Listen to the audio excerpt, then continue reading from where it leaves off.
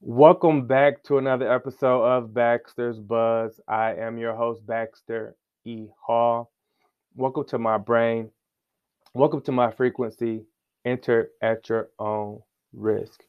Thank you for all the support, all the engagement. Please continue to support and share. And today I want to get right into it. I want to talk about Martin Luther King Jr. Happy MLK Day. Martin Luther King Jr. represented um, much more than what many of us know from him. Um, he was an incredible activist who really embodied a strength that most of us just can't even fathom, right? Not a perfect person, um, clearly flawed like all of us, but galvanized so many, helped us, you know, recognize what was possible and what truly the American dream was. And it wasn't just for one section of people, but if this is America, this is a dream for of us all. And many times we get sort of a watered down version of him. We don't think about how hard he fought, how tough he was, how he not only led troops, or excuse me, not led troops, but led um, activists and protesters, but he also was involved politically. There are so many different ways to sort of go about achieving your goals. And sometimes we think there's just sort of just one way to go about things, but you have to be creative, work together. He had an awesome uh, team that was around him that sort of attacked it from different standpoints, and I think that we all can learn about going after justice, understanding that we still have a long way to go, but we've come a long way, and a lot of that is because of the work that MLK did in paving the way and giving us ideas that maybe we didn't have before as a people. When I think about my ancestors specifically, I'm very proud. I feel very, very encouraged and empowered when I think about the lineage that I've come from. And, my oldest is 8. Um, my journey, as far as learning more about my family, started a little bit before she got here. And it's this ongoing thing.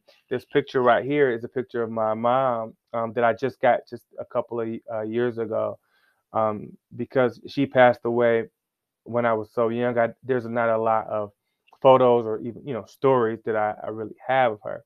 When you start to learn about your family, you start to learn about the strength and the power and the adversity that people have faced.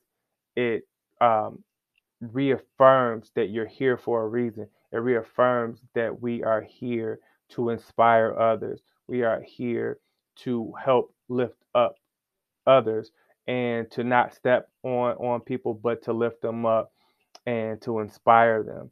And I really, I know that I'm making my mom proud, and I know that there's a lot of work to be done.